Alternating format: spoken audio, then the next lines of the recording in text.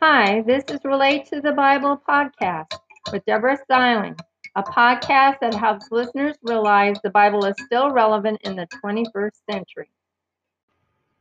Hello, this newest episode is called 40 Years Your Clothes Didn't Wear Out and Your Feet Didn't Swell.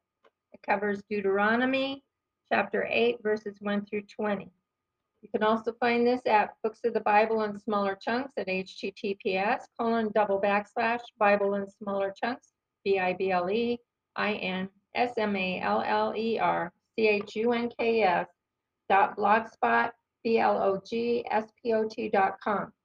Lord had it on my heart to write this for people in our busy world. In doing so, I'm ever mindful of Revelations chapter 22, verses 18 through 19, not to add to or take away from anything in the Bible.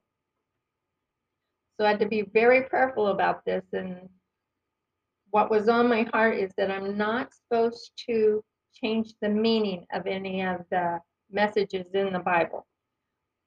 But the Lord has also shown me ways to help understanding that meaning.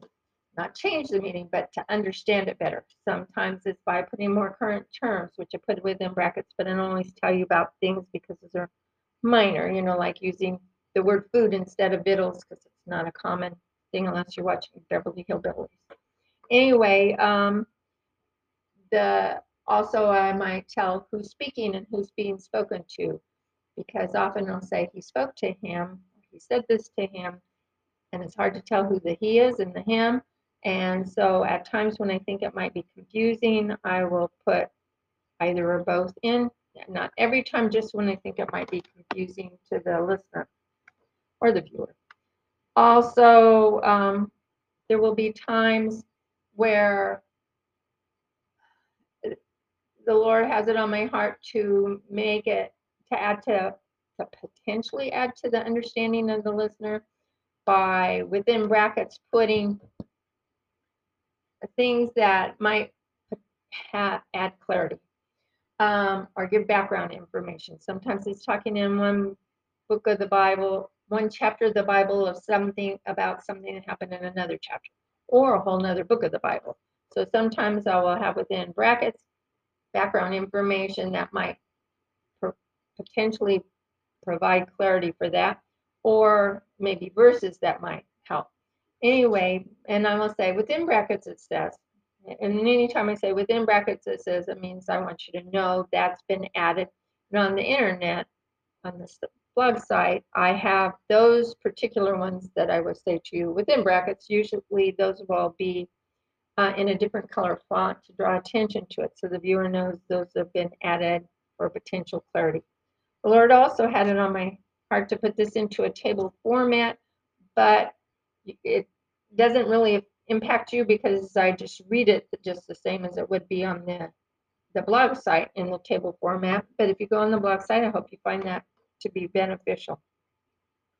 At times, also there may be paraphrasing the background information or condensing, combining, and compressing similar words. Also, it was on my heart not to include repetitive text unless it's done for emphasis, or if it's done to draw attention to something or adds new meaning. Sometimes the repeated portion will include a little bit more information, but in deleting, not including some of that, throws off the verse numbering. In order to rectify that, so there's continuity throughout all of these passages and chapters of the books of the Bible, I put a range like I did today. This is covering the book of the Bible, Deuteronomy. And it is chapter 8, and it covers verses 1 through 20, so that you know the vast majority of the pertinent information from this chapter that the Lord had on my heart to share with you will be included in this. If I get to a section where it's foretelling of a future event, I'll say, there's a asterisk, it's foretelling of a future event. Sometimes I can summarize it briefly, but if I can't do it briefly, I don't, or if it's too far reaching, I don't. And then if I ever get to a portion where it's referring to Jesus, what Jesus has said, his words would be in red. You won't see that, but I will tell you, Jesus said this. Also, this is only done through lots and lots and lots of prayers. And primarily, I use the King James Version Bible. But at times, I will use BibleGateway.com, BibleHub.com, the NIV Bible, Webster Dictionary, and other internet resources as necessary. Okay, 40 years, your clothes didn't wear out and your feet didn't swell. You shall be careful to do all the commandments that I command you this day. So, okay, this is Moses talking from what the Lord has told him. The background information. Okay, I'll start again. You shall be careful to do all the commandments that I command you this day, so that you may live and multiply and go in and possess the land that the Lord swore to your forefathers. You shall remember the Lord your God and let your God, you should remember the Lord your God led you all the way these 40 years in the wilderness to humble you and test you, to know what is in your hearts and whether you would keep the commandments or not. He humbled you and allowed you to be hungry, and he fed you with manna that you didn't, that's little wafers or something like wafers that came from heaven that God fed the Israelites when they were in the wilderness. Okay, with manna that you hadn't known. So he might make you know that man doesn't live by bread alone, but man lives by every word that comes from the mouth of the Lord. Your clothing didn't grow old upon you, neither did your feet swell these 40 years. Also, you shall consider in your heart that like a man who corrects his son, the Lord your God corrects you. Therefore, you shall keep the commandments of the Lord your God to walk in his ways and to fear and respect him.